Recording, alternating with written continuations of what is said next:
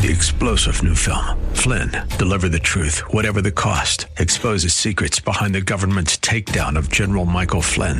Flynn knew what the intel world had been up to. He ordered the first audit of the use of contractors. This set off alarm bells. He told the truth. He was the most dangerous person for Donald Trump to hire. They had to get rid of Flynn.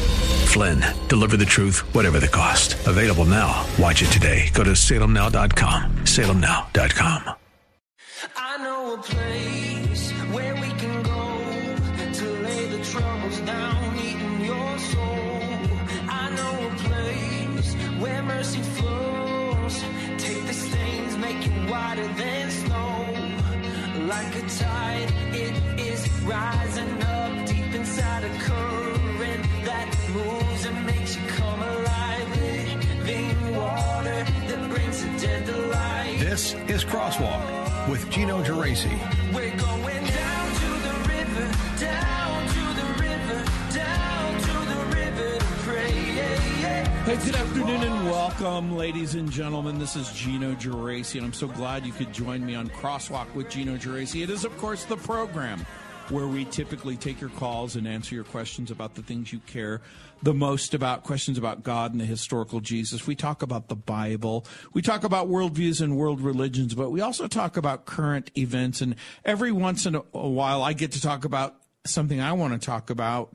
And joining me is a native son of Texas and a current resident of Texas, attorney Barry Arrington. We've been friends for many years, and my personal attorney over the years. Barry Arrington, welcome to the program. Thanks for having me on, Gino. It's great to be here. Well, I'm so glad to have you on, and I know that you've been following closely the unfolding events that are taking place between, dare I use the term, the current Biden administration and the state of Texas. In the last week and days, the governor of the state of Texas issued a statement that Texas has the right to defend and protect the border. And many people are calling this a crisis, I guess what I'm asking is, how would you characterize the situation that the administration in Texas is facing? And is it hyperbole to say that this is a critical moment in American history?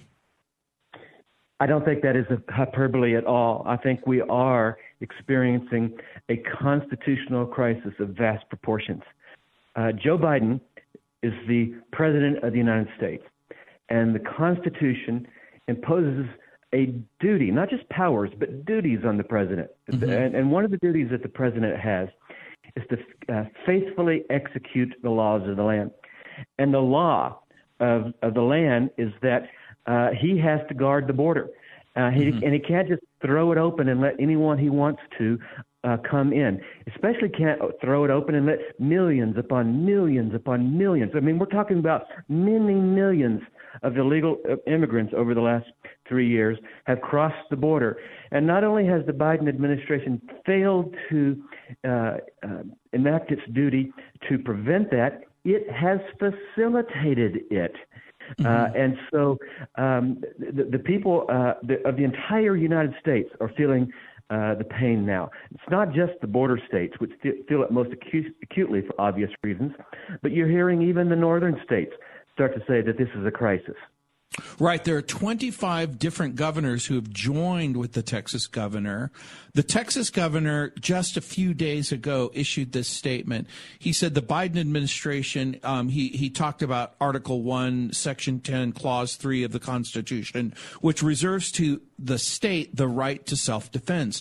And then the governor said, I have already declared an invasion under Article 1, Section 10, Clause 3 to invoke Texas's constitutional authority to defend and protect itself. So other people are using that term invasion. When we typically think of invasion, we think of an armed force invading America for the purpose of undermining or overthrowing our sovereignty. Is invasion the right word to use?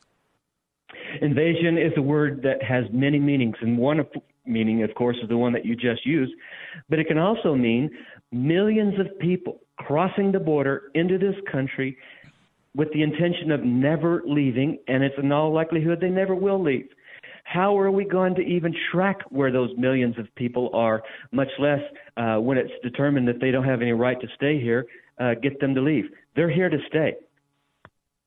And so under that term and under normal circumstances, when there is an invasion, you fight the invader. But what Texas seems to be doing is trying to come up with a humane solution to the invasion. What are some of the challenges and possible conflict that could emerge from this what seems to be an ever-increasing crisis? Well, let's talk about what Texas has done and the Supreme Court decision that came out recently. Right.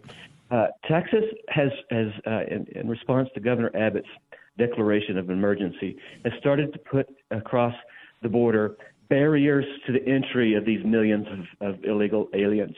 And one of the things they've done is raise a wire to prevent to enforce basically the border. And again, the Biden administration doesn't like the fact that Texas is trying to stem the flood of millions of illegal immigrants coming into the nation, and it has instructed its people to go in and take those wires down.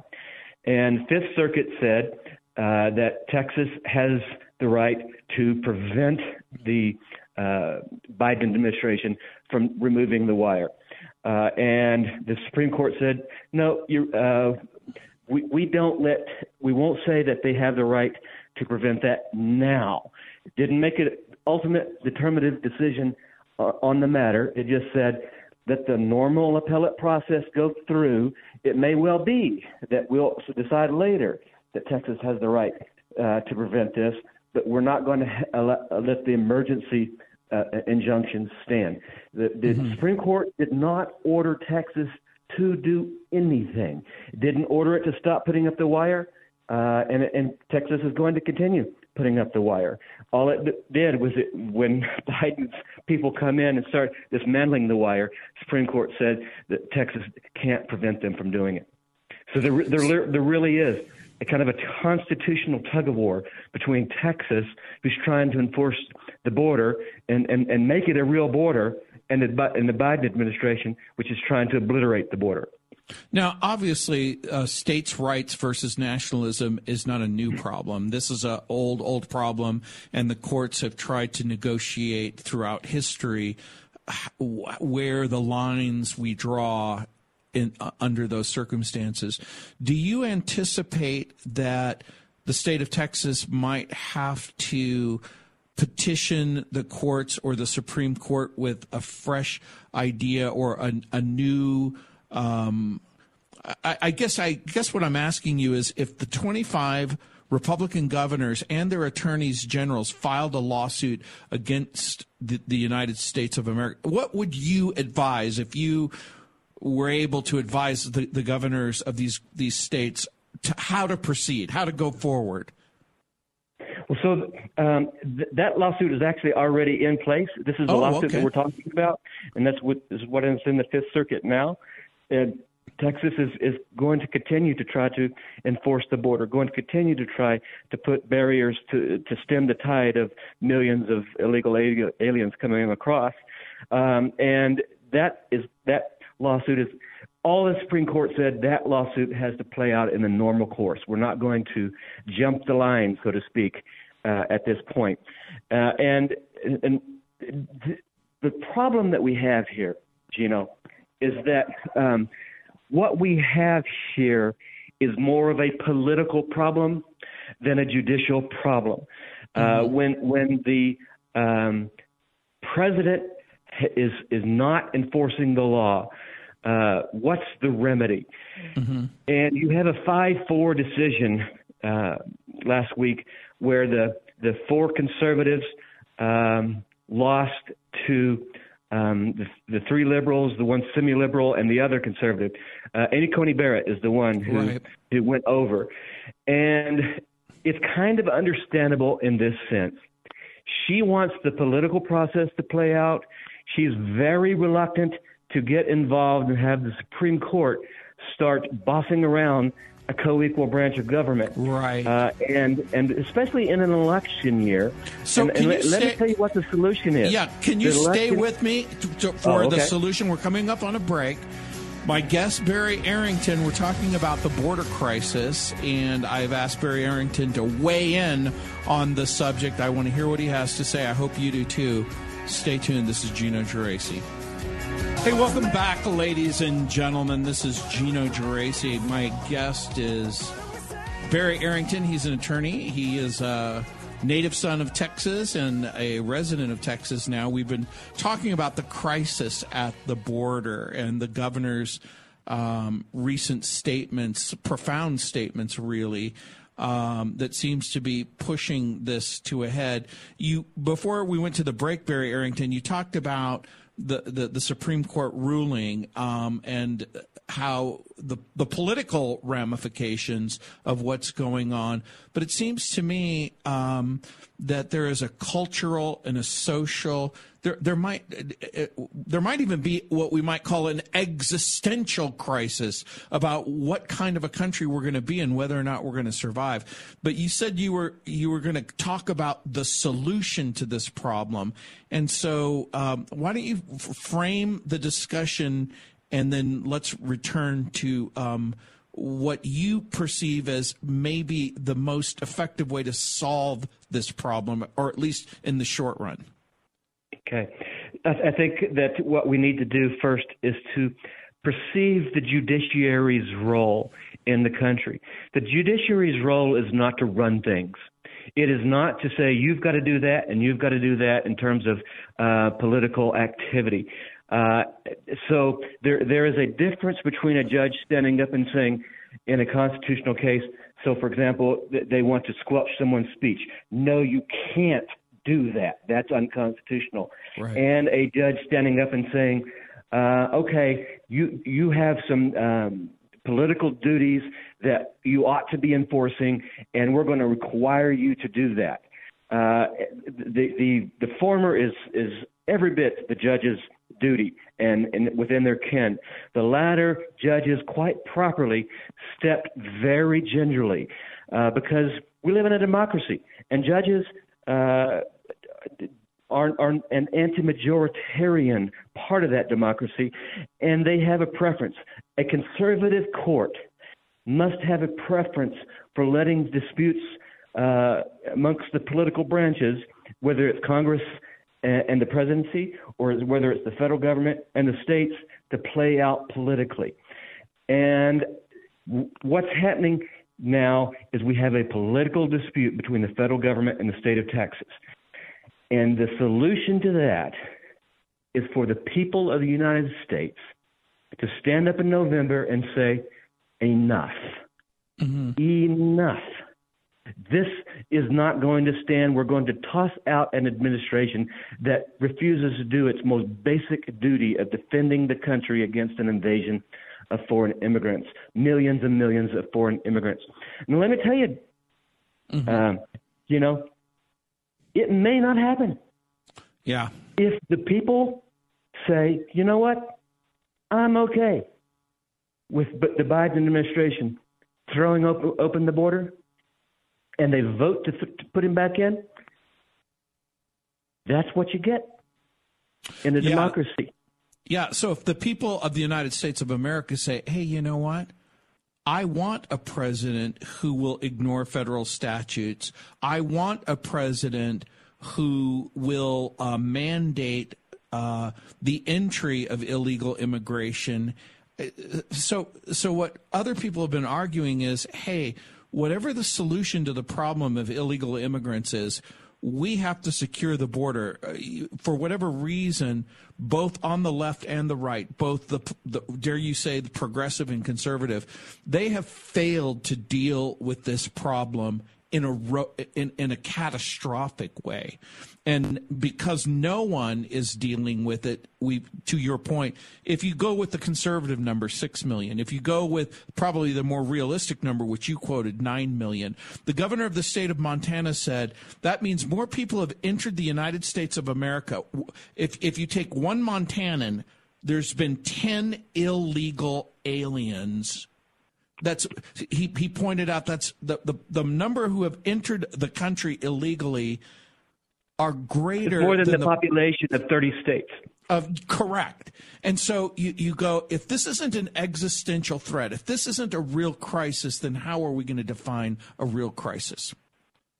Well, we have a lot of real crises on our hand. And let me tell you, the real crisis that is kind of on top of this, we have a uniparty in Washington right now. And we've got multiple crises. One of the facts is we've got $34 trillion of debt, right? And we're adding $1 to $2 trillion to that every single year. And there is absolutely no plan. No one has a plan to stop it. And the American people are either going to rise up and say enough is enough and vote the rascals out and stop it, or they're not. The Constitution is a great Constitution. It has stood the test of time for 2.5 centuries now. But you know what? It's not a cure for societal collapse, right? Where the people refuse to hold a government accountable that refuses to live within its means. Now, people refuse to hold the government accountable that throws the border open. And so there are going to be a lot of issues on the ballot in November. And the American people are going to have to make some decisions because someone once said, if something can't go on, it won't. And, if the invasion of the border can't be sustained in a sovereign country, then it's not going to be a sovereign country anymore. If the debt comes to an unmanageable crisis where the interest on the national debt becomes the largest expenditure of the federal government, well, the American people voted for that, or they didn't. Right. In the few seconds that we have left, do you have time to take a call from a caller? Sure. Hey, Bruce, welcome to the program. Your comment or question for Barry Arrington.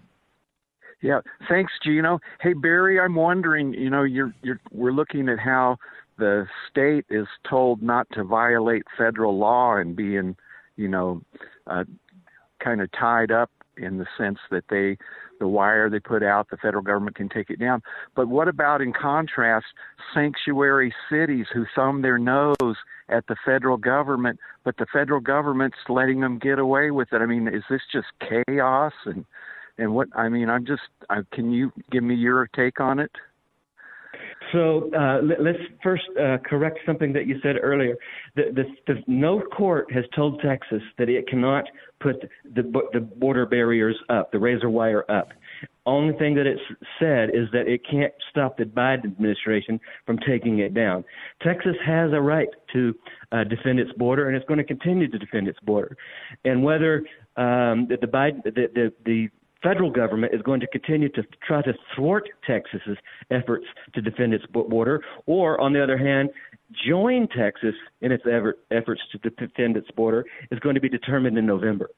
But I can tell you that the Uniparty wants the border open. Mitch McConnell doesn't care about the border. The Uniparty has determined that for whatever reason, open borders are the thing. And when I say the Uniparty, there's not a dime's worth of difference between the Democrats and the Republicans in many of these aspects. Issues, yeah. Mitt Romney just today is standing up and talking about the border deal, so to speak, as if a new statute is going to compel the Biden administration to do what it's required to do under the existing statutes. That is going to be an election issue. Now, sanctuary cities, that's just, in my view, nothing. It's virtue signaling by these progressive, so to speak, states and cities saying, "Oh, we're sanctuaries here." But you know what? As this one of the things brilliant about Abbott is he said, "Okay, you're a sanctuary. We'll send them up to you."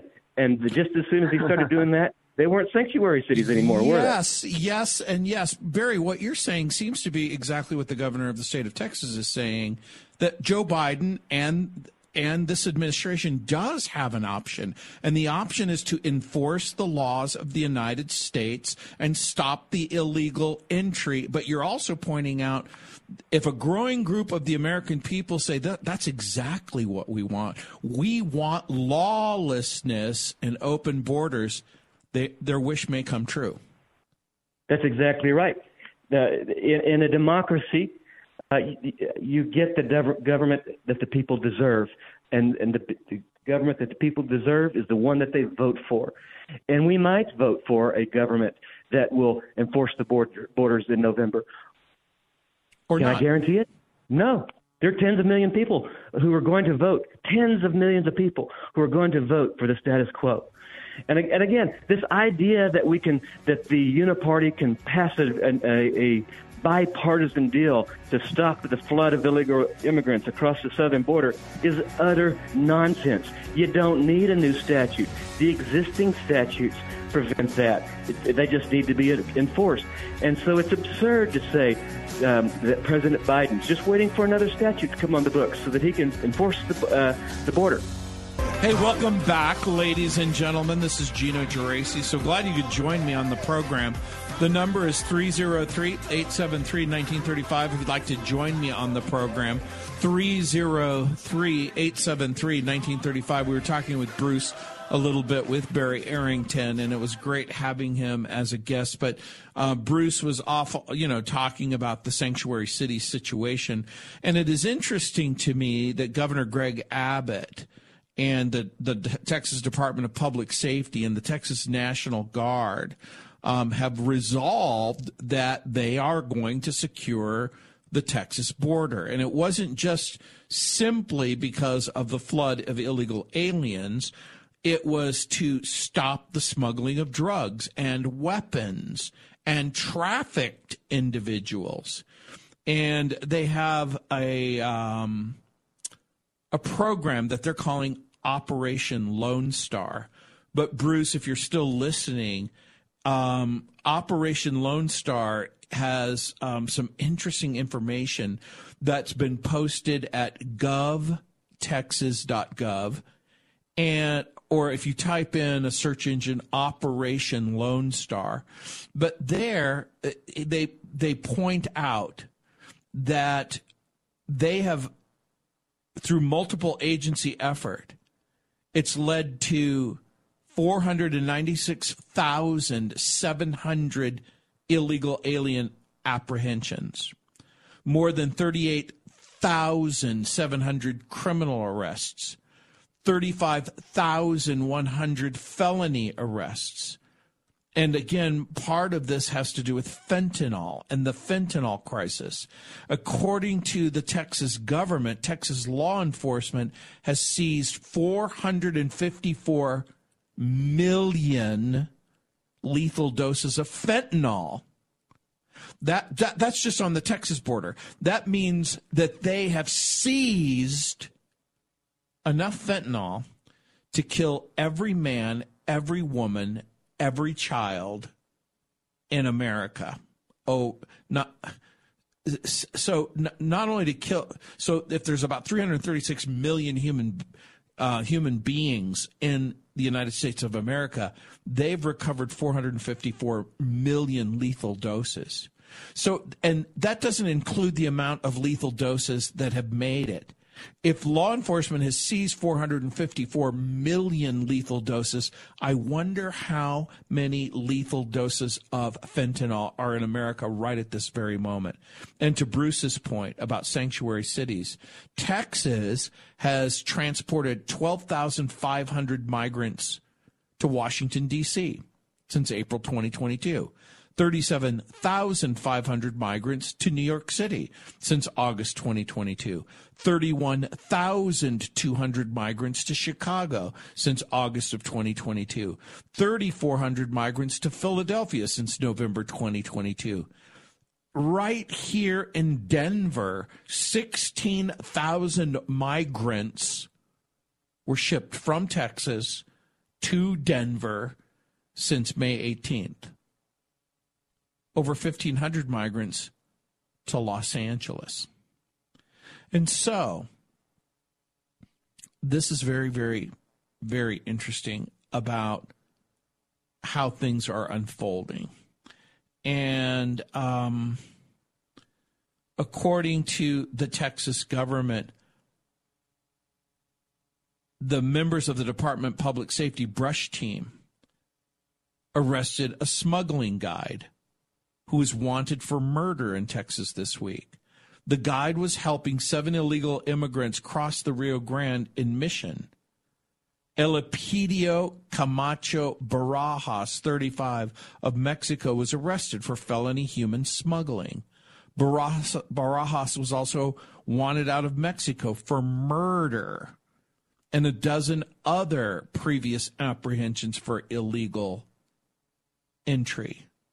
The Department of Public Safety troopers arrested 2 males from the Republic of Azerbaijan and 1 from Ecuador for criminal trespass after crossing through the barbed wire at Shelby Park. This is just like right now. It is so interesting what's going on and what will continue to go on. 303-873-1935 is my number. If you'd like to join me on the program, 303-873-1935. I didn't report it yesterday, but I was talking a little bit about the issue of same-sex marriages, the LGBTQ wedding comments that Alistair Begg made, I'm thinking several months ago, but it just sort of created a social media stir. And American Family Radio announced this week that it's dropped Alistair Begg from Truth for Life program. And, of course, I've had Alistair Begg in person at Calvary South Denver and on this program, and I like him and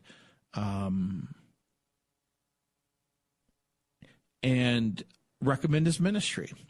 So that's a whole nother issue, but I do believe that he wouldn't say he misspoke, but we have a very different opinion of whether or not that was a good idea or a bad idea. And I've talked about the issue of LGBTQ weddings, same-sex weddings. That's a whole nother issue.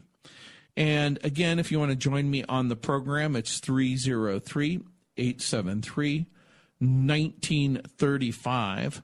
303-873-1935. And, of course, for many Jewish people, this is what's called Holocaust Remembrance Day. And for many Jewish people and for people who love the Jewish people, Holocaust Remembrance Day is very, very important. As a matter of fact, Elon Musk, along with, I want to say, Daily Wire guy, they visited Auschwitz. So that was very, very interesting. 303-873-1935. That's the number. If you want to join me on the program, let's see who's up. Craig, welcome to the program. Hi, Craig. Hey, Gino, how you doing? Doing good. Hi, how you doing? Good. Hey, I had a question for you. In the pre-trib interpretation of the end times, it says that the entire 7-year period during the 7-year covenant will be a time of tribulation. Is that right? I think not all people believe that. In other words, clearly there's going to be a 7-year covenant, or there's going to be a covenant. But according to the pre-tribulation rapture position, that covenant is broken after 3.5 years. So, yeah. So the way that I would think about it is, according to Daniel chapter 9, verse 24, and Revelation chapter 6 through chapter 18, there seems to be good evidence that the whole tribulation will last 7 years. So to your point, does that mean the covenant will last 7 years? Not necessarily. I suspect that the tribulation period lasts 7 years, but and at the 3.5 year mark, the covenant is made and broken. So I know we're coming up on a break, but if you don't mind holding over, and I don't want to be presumptuous, but if you can stay over, I'd like to talk about this. So it's my understanding that it's possible that the covenant is made and broken in less than 7 years. Okay. So the way that I come up with that amount is Daniel chapter 9, verses 24 through 27, where it says 70 weeks are appointed to your people, Daniel, the Jews. And so they're 77s. In the Hebrew, it's called a heptad, a week, a 7. It doesn't say 7 days, doesn't say 7 months, doesn't say 7 years, but we have every reason to believe that it's a period of 7 years. But hold on, we'll be right back. Hey, welcome back, ladies and gentlemen. This is Gino Geraci. So glad you could join me on the program. The number is 303-873-1935. And we were talking with Craig, and you were asking about the 7-year covenant and the tribulation period from at least a pre-tribulational rapture standpoint. And so I guess the way I would answer your question is there doesn't seem to be any reason why the covenant has to last 7 years. Yeah.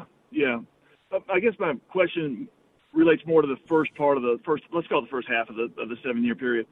I don't understand why that's called tribulation, because the Jews are going to have their temple, they're going to be making their daily sacrifices.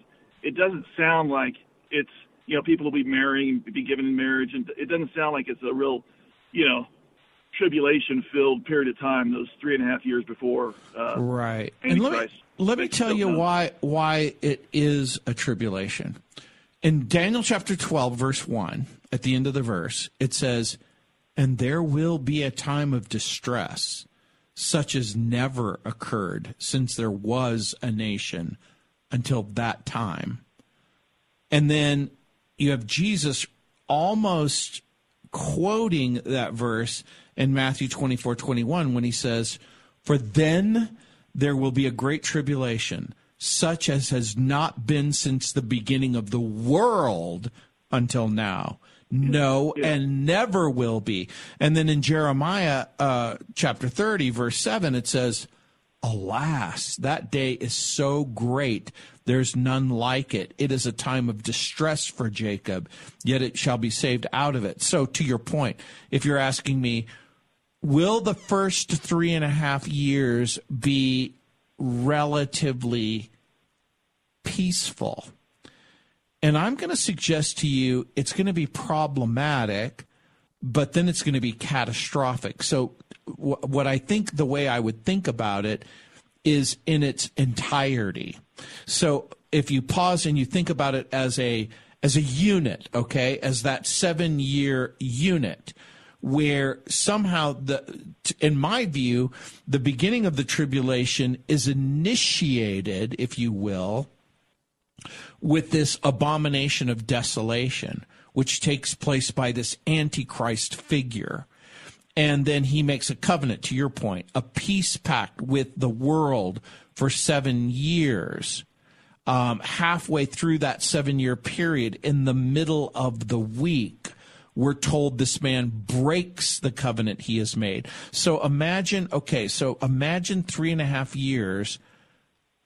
If we ask and we answer the question, what is the single act that initiates this time period? And then fast forward 3.5 years and you come to the middle of this period. How do we determine that? And I'm going to suggest to you, I don't know the answer to that question. I used to think that the rapture initiates it, but I no longer believe that. I think it's possible that you could have a rapture of the saints, but that isn't what triggers what you might say the clock, that makes the clock start ticking all over again. So we do know that halfway through this period, the 7-year period, in the middle of the week, the text says, this Antichrist figure breaks the covenant. So I have every reason to believe that it could be that the covenant itself is what initiates this time period. So if you were to ask, that's the way I read it. Yeah, that's the way I read it as well. So the way I think about it is there an Antichrist figure who's going to come on the scene? Yeah. Will this Antichrist figure negotiate a peace that ensures Israel's security? Yes. Will this Antichrist figure have the ability to compel compliance with this? Yes. But then he'll turn his back on them. As a matter of fact, he will wickedly break the covenant, and that means all of the promises made will be stopped. The sacrifice, the grain offering, the rebuilt temple. And then that's when I think all hell breaks loose as it's outlined in the book of Revelation, in Revelation 13. Yeah. So now you're talking about, you talk about the tribulation.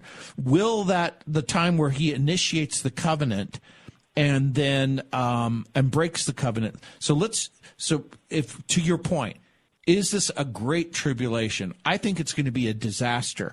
And let me tell you what I mean by that. It's a disaster like World War I, World War II. We're talking about a fairly gruesome time. But then when you get to the middle of the week, we're talking about the annihilation of 1/3 of the population of the planet Earth. And then once that happens, then another 1/4 of the population is destroyed. And so you see this unfolding situation in the book of Revelation where you've got this ever increasing, I'm going to use the term catastrophic, so much so that unless it were drawn to a conclusion, literally everybody on the planet Earth would die. Yeah, I see it. I see it a little differently. I see that first part of the 7-year covenant, when the covenant's still in effect, as not being a time of tribulation. I mean, the Jews will have the Temple Mount back. They will have built a temple. They will be making their daily sacrifices. And then I see the tribulation starting when Antichrist breaks that covenant, and he takes the abomination of desolation. He takes his place in the temple as God, and so forth. I don't disagree. I don't disagree with that in this sense. The way I would think about it, you're right. Somehow during those first 3.5 years, people will be able to function. Okay, they'll function. Right. Will they function peace, prosperity, happiness, and all of that stuff? I suspect that some people will and most people won't. But then to your point, when the covenant is broken and the sealed book, the summons to the throne that takes place in chapter 4, and then the judgments out of the throne, and then the sealed books, and then you've got the rise to power. And what's difficult is that when you're looking at the book of Revelation, it isn't chronological. It isn't like this is first and this is second and this is third. It's almost like a montage. I mean, if you've ever seen a film where they go back in time and then they go forward in time, and you're watching the film and you're going, where are we at in the story? Is this a flashback? Is this a flash forward? And so that makes it difficult reading. But yeah, in fact, well, to your point, when the seals are unfolded, war, famine, death, and a massive persecution and sacrifice. Yeah, I hear you. I think I'd put those in the second half of the tribulation, second half of the 7-year period. But to your point about the montage, I studied this pretty intently about 20 years ago and wrote about it. But I see the different visions in Revelation. Yeah, you're right. The book of Revelation is not chronologically ordered, but when you break down John's visions, four of them in particular, where he has those are inside each vision. It is chronological, and so when you can match up the 4 different visions, starting in 4:2 and then 12:1 and 15:1 and 17:3, then the events inside each one of those visions is chronological, and you can mesh all those 4 visions together and come up with a chronology. Interesting. Hey, well, thank you so much for your call. I got to go, as you can hear the music playing. Hey, but thanks for your call. 3-star General Michael J. Flynn, head of the Pentagon Intelligence Agency, knew all the government's dirty secrets. He was one of the most respected generals in the military. Flynn knew what the intel world had been up to. He understood its funding. He ordered the first audit of the use of contractors. This set off alarm bells. The explosive new documentary, Flynn, Deliver the Truth, Whatever the Cost, uncovers the facts behind this scandal. Flynn told the truth. He was the most dangerous person for Donald Trump to hire. I find out the worst enemy that I'm going to face in my life is right here in America. They took my assessment and they wanted me to change it. And I was like, I'm not changing it. They had to get rid of Flynn.